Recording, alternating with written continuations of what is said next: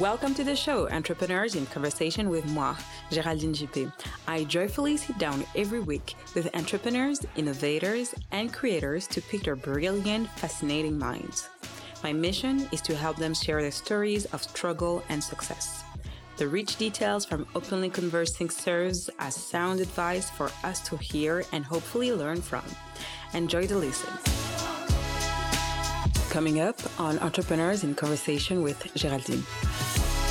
Hi everyone, I'm Ravina and I'm the other half of Michelle and I'm our Chief Operating Officer with Flick. And Michelle and I both met at Next 36. We were both randomly roomed together and I guess that's where the story of Flick begins. Hi Michelle, hi Ravina. I hope you're well today. I wanted to welcome you to Entrepreneurs in Conversation with Géraldine. I'm super happy that you could make time to have this really interesting chat with me today on how you guys started Flick. So first and foremost, I'd love for you to introduce yourselves to the audience. Let's start with Michelle. Great. Yeah. Thank you so much for having us today. Hi, everyone. I'm Michelle Kwok. I'm the co-founder and CEO of Flick. And Flick is a platform that connects female founders and leaders with students from across the world through meaningful apprenticeships. And a little bit about me is that I was originally a medical science student and made the crazy transition into social tech entrepreneurship after going through one of the top entrepreneurship programs in Canada called Next 36. And Next Canada is something that we and Geraldine have in common. I think we'll talk about that a little bit later, but I'll also let my co-founder, Ravina, introduce herself. Amazing. Hi everyone, I'm Ravina and I'm the other half of Michelle and I'm our Chief Operating Officer with Flick. And Michelle and I both met at Next 36. We were both randomly roomed together and I guess that's where the story of Flick begins. And similar to Michelle, I had a very diverse background and landed myself into entrepreneurship, I guess. And I guess we'll get into the story throughout this discussion. Yeah, thank you, ladies, for joining me today. So the first question I'll have for you guys, and I'll start probably with Ravina. What sparks the idea to launch a female-focused platform dedicated to interns? Yeah. Well, as Michelle and I both just mentioned, for both of us, we weren't necessarily exposed to the idea of entrepreneurship throughout our upbringing or during our undergrad degrees. But I think something that both of us had in common was that we really wanted to create a tangible impact wherever we were. We wanted to be helping people. We wanted to be creating and building things. And the opportunity to be part of a program like Next 36 was quite interesting to us. I remember I always like to say a really good targeted advertising where it was like, you can get up to 80,000 for your idea. And I was like, whoa, this is so cool. Like I do have ideas that I want to explore. I want to be helping people and I want to be creating social change. And so I applied to Next 36 and both of us, as I mentioned, we were randomly roomed together. And when we walked into the program, essentially, we were one of the only few female women in the program. And I was one of the only South Asian women. And so I was quite taken back. I think you often read about the discrepancies and the gaps, but to actually be placed in that situation where you're like, oh my God, I'm one of the only few female here. I'm one of the only women of color present here. Yeah. And it was a very interesting experience for us. And that's sort of like what sparked the beginning of Flick was that we decided to go and reach out to other women that weren't necessarily present immediately in that entrepreneurial ecosystem. And so we researched them, we looked them up, and we cold emailed all these different amazing, remarkable women. And Michelle and I ended up going to New York during our time in Next 36. And we interviewed all these amazing female founders and leaders. And organically through those conversations, we were getting a glimpse into, the barriers that they faced and especially the barriers that they were facing as a female founder trying to scale a company. And what we noticed was no matter where they were in their stage of their company, early stage, mid, scaling up, they really needed access to helping hands on their business in an affordable way. But one thing even deeper than that was that they craved this desire to help the next generation of female entrepreneurs. And it was difficult for them to find that meaningful relationship. So as Michelle and I were putting out this content and these interviews, all of our like friends or scholars or different groups that we had met through different clubs were reaching out to us saying, whoa, this is so cool. Like these interviews, I didn't know these women existed. I would absolutely love to even have the opportunity to work under them one day or intern under them or just volunteer my time to get to know them. And we sort of went back to the drawing board after Next 36, and Michelle and I were like, whoa, we need to like create, we've always been about tangible impact. So if we can go back and connect these women, both female founders and these students, post-secondary students, recent grads with one another, that would be something exceptional that is founded on ambition, meaning, and really cultivating those young women. So that's sort of like the seed in which sparked the idea of these women approaching us and these young females being inspired by them and us thinking to ourselves, how can we provide opportunity for both of them? And I'll let Michelle sort of go into what that trickled into, but that's sort of the beginning of how that idea began. Amazing. So Michelle, do you have any insight that you'd like to add to this? No, I think what she said was, it honestly was our story that so many female students were reaching out to us as we were interviewing these women, as we thought Flick was just going to be a side project so that we could meet, female founders. Mm-hmm. We had so many female students reaching out saying, I didn't know there were women in tech. I didn't know there were women in AI. I thought every founder looked like Mark Zuckerberg or Bill Gates or Elon Musk. How can I meet people like this? How can I learn from them and, navigate my career with those barriers and challenges in mind and know how to overcome them? And so it became this organic feedback loop where it kept being like, female founders were saying, yeah, we always need help on our businesses. Female founders are notoriously under-resourced. And all these female students were looking for not only mentorship, but also career relevant experience, especially in times like COVID, when so many people have had their jobs rescinded or career opportunities rescinded. And a lot of career centers across the country, across the globe, have lost all of these opportunities for their students. They needed this at this time critically now. So from this media company, we kind of off the cuff were like, how can we make an impact and how can we make a win-win situation for both sides? And it's connecting them. They both have something that the other wants, and they also both want to get connected so that they can elevate entrepreneurial women globally in every part of the female founder pipeline. So from this media company, we were really able to grow into a tech platform that we are now. That's brilliant. Now, we talk about the why actually of Flick, but why is it important for you more than anything to support the female community to grow? I think it can be most characterized by the report that we recently released. So we recently released a Future Female Founders report that reported on fundraising and BIPOC founders and a lot of other aspects about female founder entrepreneurship. And one of the stats that really, really stuck out to me was that 81% of the women of color who took the survey said that they did not have founders that they could look up to in the founder community as they were growing up that looked like them, that resonated with their identity. And that's a huge problem, right? Because if we're looking to shatter the glass ceiling, we need to be able to see people that look like us in positions of leadership and in higher positions so that we can aspire to be that one day. It's not that you want to emulate exactly what other leaders are doing, but you need to feel like you fit in. Because for Ravina and I, when we walked into all of these entrepreneur settings, when we first started in entrepreneurship, we didn't feel like we fit in because we didn't look like anybody else there. We didn't talk like anybody else there. Everybody was saying how they wanted to build $1 billion company. And we wanted to build something that had meaningful impact and had social impact behind it and had this double bottom line.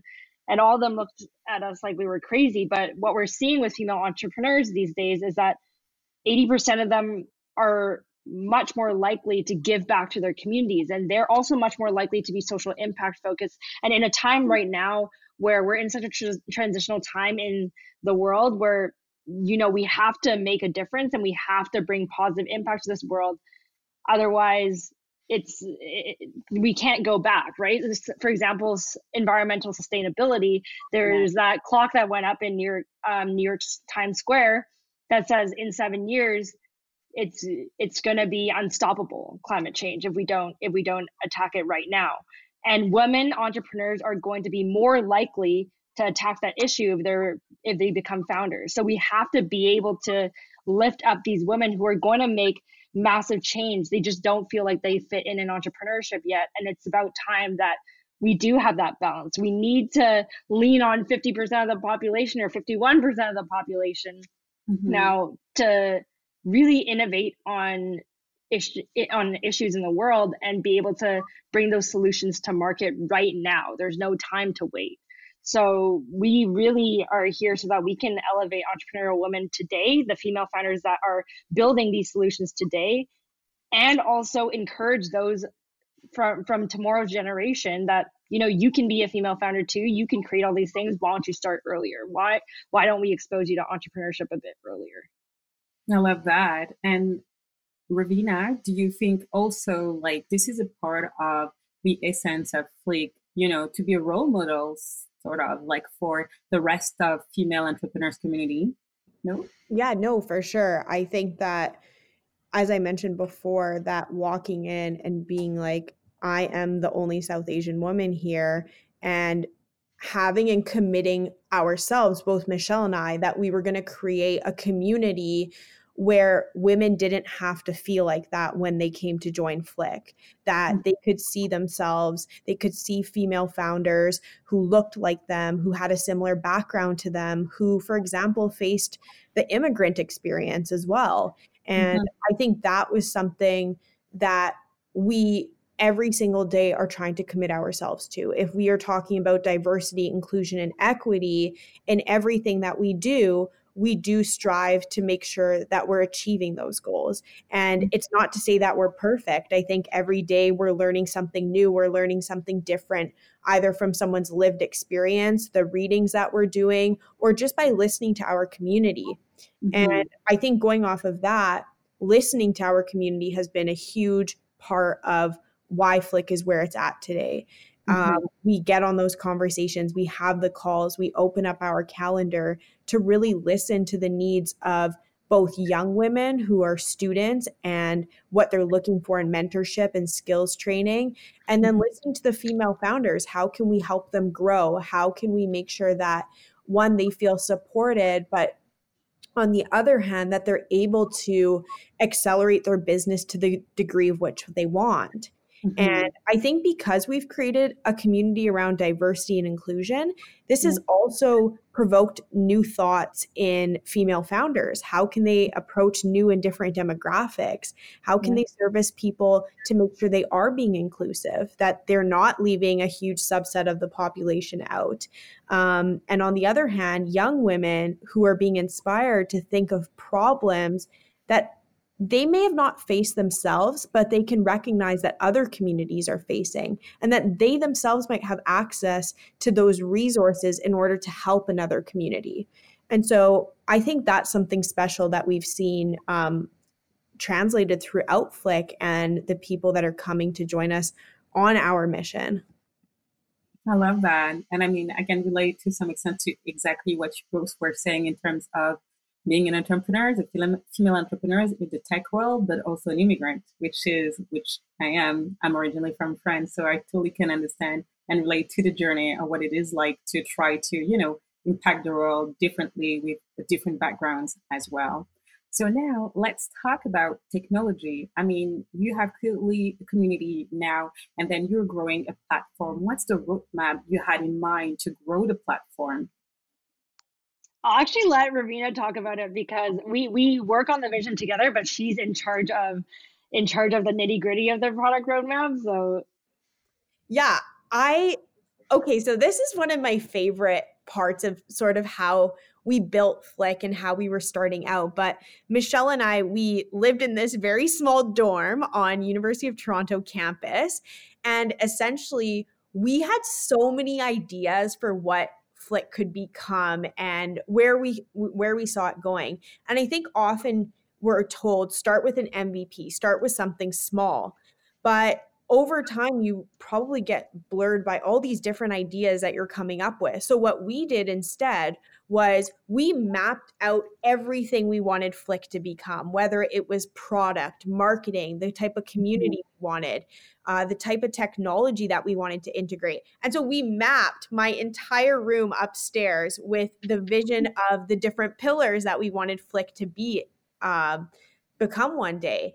And I think that allowed us to come back to, okay, where is that starting point? What's the smallest thing we can begin with to actually build this grand vision?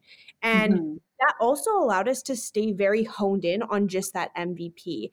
And so every day I wasn't like texting Michelle, hey, I have all these ideas, and we would sort of get clouded and excited by those. Instead, we'd already mapped them out. So we were able to actually focus in on what was most important and what we had to grow.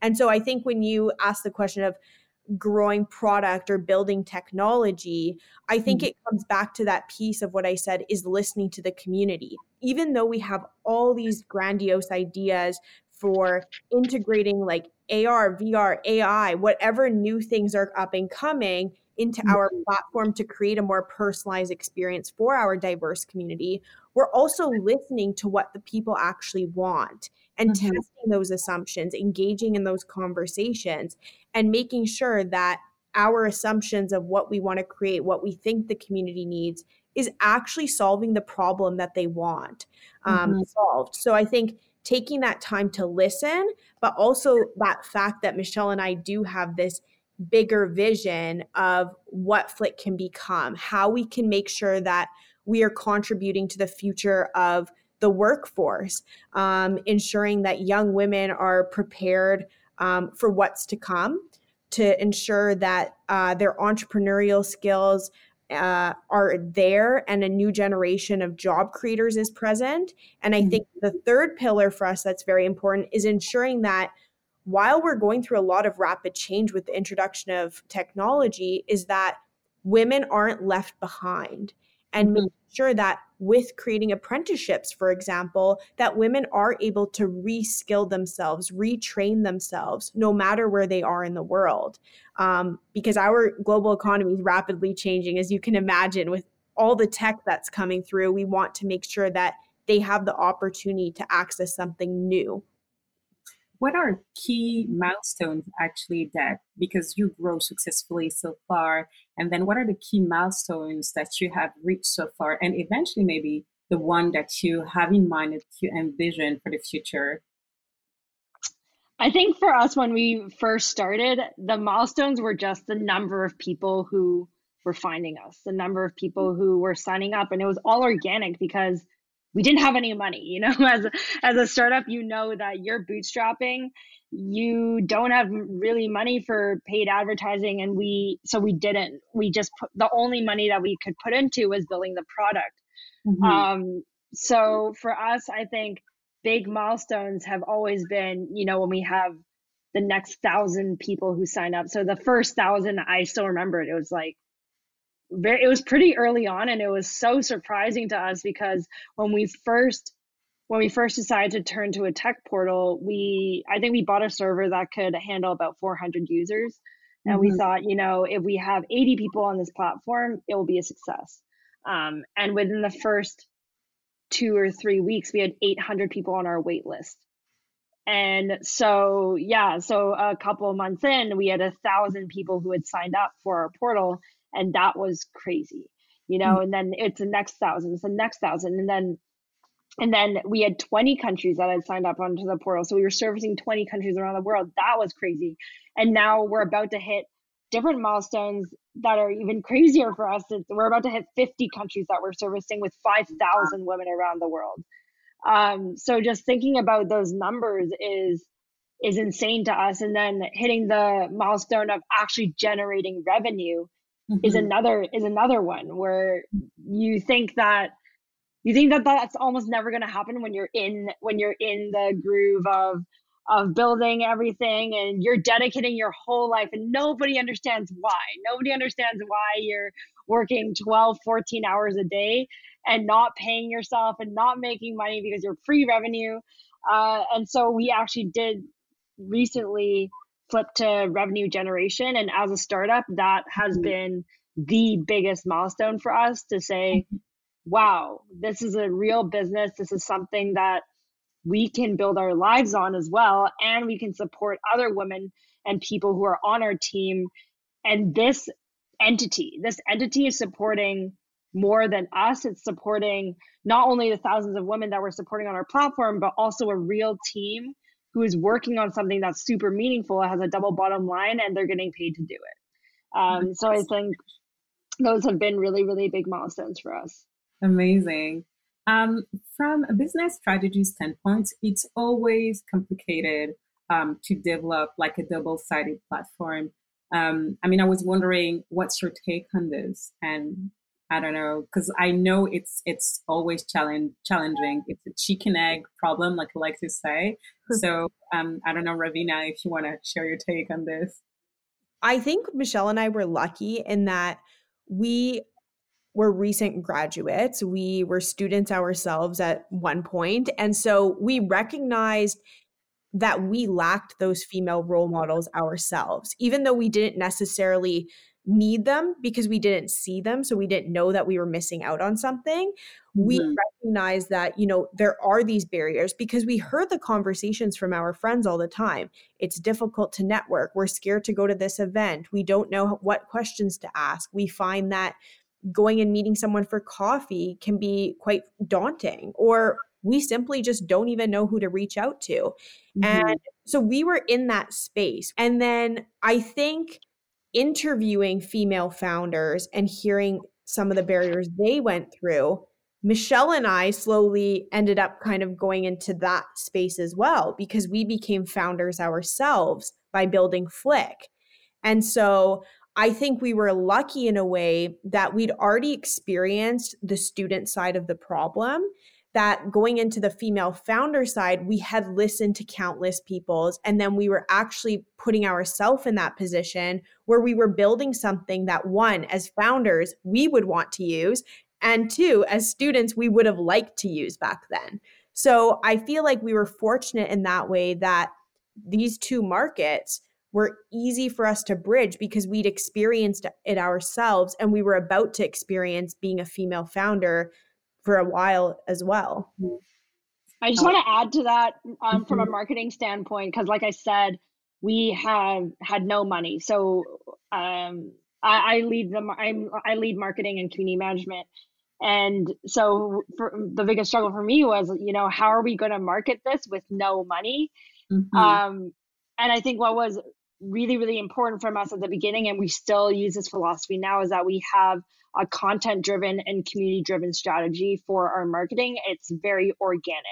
And that's honestly the best type of marketing, right? So for us at the beginning, like we said, we were a media company. So we had all this content that we could put out on every social media, and it would always drive people to our site. So we already had people who were signed up on our newsletter who were interested in female founder content, who are usually either female founders or female students. So before we transitioned to a tech platform, we already had captured that audience via media and content, videography, whatever creation that we had at the time. And also we had marketing beyond that, because every single founder that we interviewed, we created content for them, which would mean that they would share it.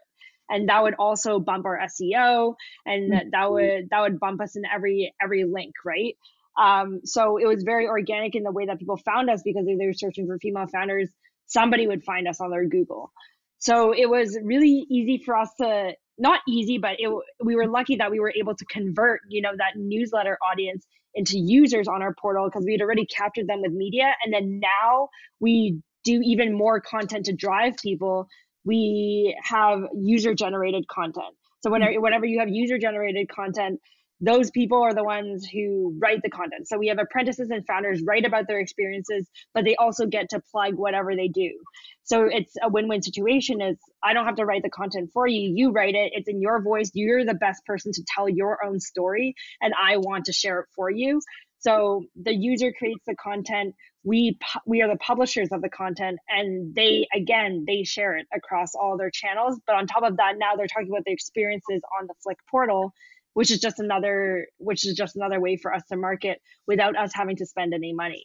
So you see how we've been able to capture both sides, because we have founders who are creating content with us, for us, and sharing it with us and for us. And then we have students doing the exact same thing, and they're driving each other's markets, because founders are connected with other founders and students are connected with other students. And so when they talk about their experiences, people are way more likely to respond to somebody that they know rather than a random ad on social media or a random ad on Google that they have no personal connection to. I mean, I love that, because like community building is literally today everything, and it's so essential. I want, because you already shared a little bit on how it does impact your business, but now you touch also like the marketing aspect of Flake. But how is it? How actually do you work on converting actually all this community that join you on the platform into paid clients? Is there any specific strategy that you put in place in order to, reach this type of milestones in terms of, revenue strategy? I think with us, obviously the community that's a huge funnel, right? That's people who are just interested in the content, people who are interested potentially in our mission. And so not everybody there is going to buy, but what's important to us is that we as a team are very personal. We love to get to know people in our community. So like Ravina said, we open up our calendars. So everybody who's subscribed to our newsletter, every now and then we'll open our calendars for them to meet us. And maybe you won't buy after you meet us, but you're probably more willing to buy a membership and be part of our community, because there's so much value that's added as being part of the community, right? As a founder, you're able to take on 3 apprentices every 3 months. You get funding opportunities, you get connections to investors. We have office hours and AMAs with all of our partners. So there's a lot of value that we can contribute to the community, but at the same time, it's different because we try to create these one-on-one relationships with all of our founders who end up coming onto our platform. So if you are converting to a paid member, it's not just because you want the value that's on the platform, but you also want to be connected with our team. And we are willing to do literally anything to help you in your business. We started this company not to make money. The only reason why we have a monetization strategy is so that we can be sustainable for the future. And so we can continue uplifting female founders and young women who are interested in entrepreneurship or interested in connecting with these founders. This isn't about being $1 billion company for us. It's about making a sustainable company that can last a long time, and we're able to create a large impact. And whenever we're able to get on the phone with somebody and create that personal relationship, it is really important to us that one person, either between me and Ravina, has a personal relationship with the founders who do come on board, and that we get to know them. We get to know their business. We also know about their personal lives. To us, it's not really like sales, even though technically it is. It's really about, do you believe enough in us that we want to elevate your mission? And if you do, then you're going to want to join this platform. If you don't, that's okay. Maybe another day. But we do really like to take that personal approach from the big content funnel into, of course, the marketing drip campaigns. But at the end of the day, if you want to pick up the phone and call me, you can call me. Amazing. I love that. This engagement is so powerful. And I mean, I was wondering because you touched a little bit on that, Michelle, from a financial point of view, how did you articulate your funding and your monetization plan? We didn't just want to send out a pricing survey, because I know a lot of people do that. We wanted to actually know, if I'm talking to you one-on-one and you understand the value of this, how much do you think you'll pay? Again, it's about that personal connection. And we talked to hundreds of founders to be able to land on the price point that we have now. And we also had MBA interns from UBC go through our pricing strategy. And on every call that we were with the founders, when Flick was originally free, we would say, yeah, we are implementing a paywall in the future, just so that we're very transparent about this. And so again, it's just about being honest, transparent, and talking to your founders or talking to your customers in a very personal way. Mm-hmm. That's amazing. So from a scaling actually is a cornerstone for every kind of business for sure. But how do you foresee, the growth of the platform in terms of users and also in terms of revenue for the future?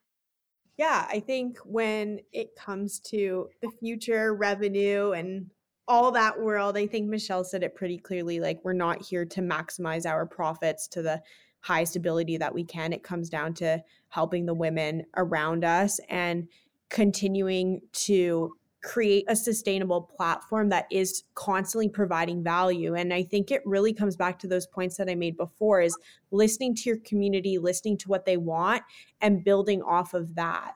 And I think that will allow us to sustain a platform that is creating revenue that can be invested back into the company, but also towards our mission. And I think that really aligns with both Michelle and I, coming from a generation that is creating things that are aligned with our values, with the change that we want to see in the world. So Mhm. when we are talking about where is revenue allocated, yes, it's going into product and advertising. But when we talk about product, it's creating a product that is meant for diverse women who are from around the world and making sure each of their needs are actually met, created and personalized. And the other half of it is when revenue is invested into advertising and marketing, it's creating diverse and relatable content. It's ensuring that that is going towards increasing the bandwidth of the team to be doing outreach towards Indigenous communities, Black communities, South Asian communities. And really, I think it's interesting because we are in a situation in a state where so many things are coming up, and social entrepreneurship is now a really big topic of Mhm. it is possible in this world, living through capitalism, liberalism, that we are able to create companies that are sustainable, revenue positive, and that are investing back into the people. And there is a high return to be made on that. And I think, and I hope that we are one of those platforms that can show as supportive proof towards that concept. Yes, I totally agree with what you just said. I was participating a couple of weeks ago to the G20 Youth Entrepreneurs Alliance. I don't know if you heard about that summit. It was a virtual event, and social entrepreneurship is definitely something big, something that the economy should cherish and more, especially in the future. I have a personal questions, and I'll start with Michelle. So, on a personal level, what are your best productivity hacks? Like in terms of growing, working, like you mentioned, like 12 up to 12, 14 hours a day. It's not an easy thing. So, what were your hacks for that? Her hack is that she runs like 50 to 90 kilometers a week. Yeah, actually, like I have to work out, so otherwise I get really, really restless and I can't put my mind to work. And I think it's for me working out at I work out at the very beginning of every day because I feel like that is the hardest thing that I'm gonna do all day. It's like, do I really want to get out there in the freezing cold to run 10 kilometers today? Maybe not, but after I've done that, I feel so much more accomplished. I'm also way more focused. And I think to myself all day, every day, I'm like, if I could do that, I can literally do anything else. So for me, it's being able to schedule in that time for myself where I have to do whatever I need. For somebody else, it could be, oh, I need to meditate for an hour. For me, I need to sprint 10 kilometers and then feel like I'm dead at the end and think to myself, wow, I'm really proud of myself. So every single day I can say to myself that I'm proud of myself for something.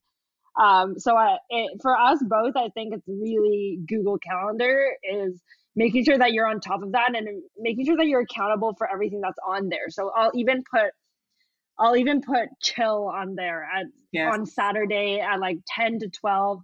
It'll be on my Google Calendar and it'll take up a block and somebody be like, why is your Google Calendar so full? And I'm like, I have to put from 10 to 12 to chill Hmm. because otherwise I won't be accountable for myself to do it. Hmm. And if it's 10:01 and I'm not chilling, then I will look at myself and be like, you should be.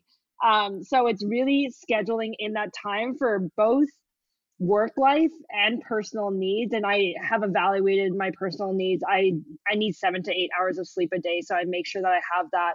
I wake up in the morning and I stretch and I need to go for my run. I shower and I need to start getting to work and doing certain work at every part of the day, and I'll block off my days because of that. And then at the end of the day, I need to have an hour to myself, whether that's reading or Netflix or whatever it is. I'll also block that off. So it's being accountable for both the work that you do and the needs that you have personally, I think.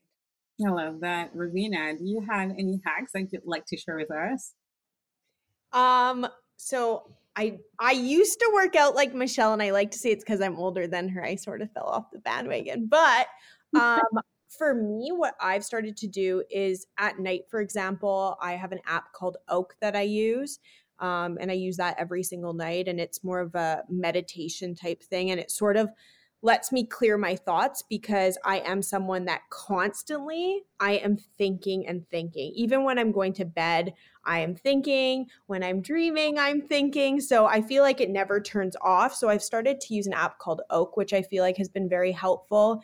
And then I think in terms of the other half, when just taking time to slow down, I purchased this thing from Chapters where it essentially asks you like a probing question every day for self-reflection. I have found that really helpful to continue to have gratitude for where we're at, where I am with my personal self and growing. And then as Michelle mentioned, I think Google Calendar. But I think productivity hacks are interesting because for me, I am very internally motivated and I am obsessed with what we're doing. So for me, often I don't really truly believe in balance. I think everyone has their own interpretation of what balance looks like. So for me, it might be working those 18 to 20 hours a day because I love it. I'm very passionate about it. And I know that based off the feedback Michelle and I are getting is we are helping people. We are changing lives and giving opportunity to women that otherwise wouldn't have that. And just the mere thought of that allows me to keep going with my day. And it revamps me and excites me in addition to my love for Netflix. I love that. I have a last question, but not the least.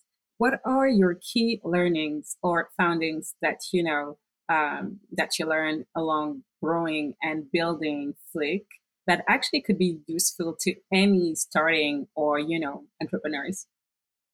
I think that the biggest finding for both of us has been everything happens slower than you think it will happen.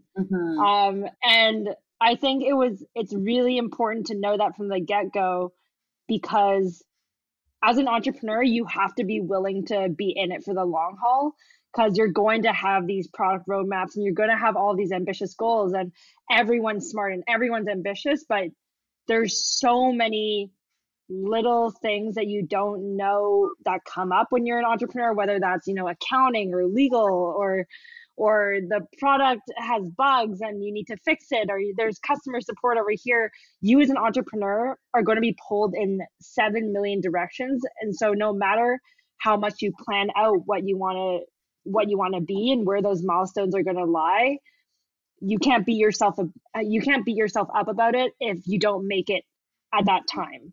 So for us, I think it's been really, really important for us to have 6-week or 8-week sprints where we know we're probably going to get this much done, but at the end of it, we're not going to beat ourselves up about it if we don't. And then we'll look back on it, reevaluate, and think about what's the next thing.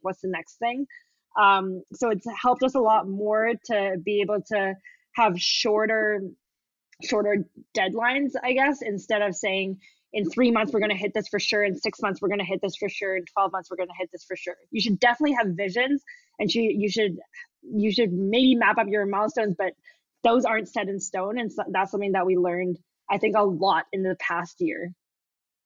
Ravina, do you have anything you'd like to add? No, I think Michelle got that dead on. All right. Thank you for your time today. That was really fantastic to have you both talking about Flick and talking about the beautiful female-led, company that you're growing. It's pretty impressive and amazing. Thank you, Michelle. Thank you, Ravina. Thank you so much for having us. Yes, thanks for having us. We had a great time.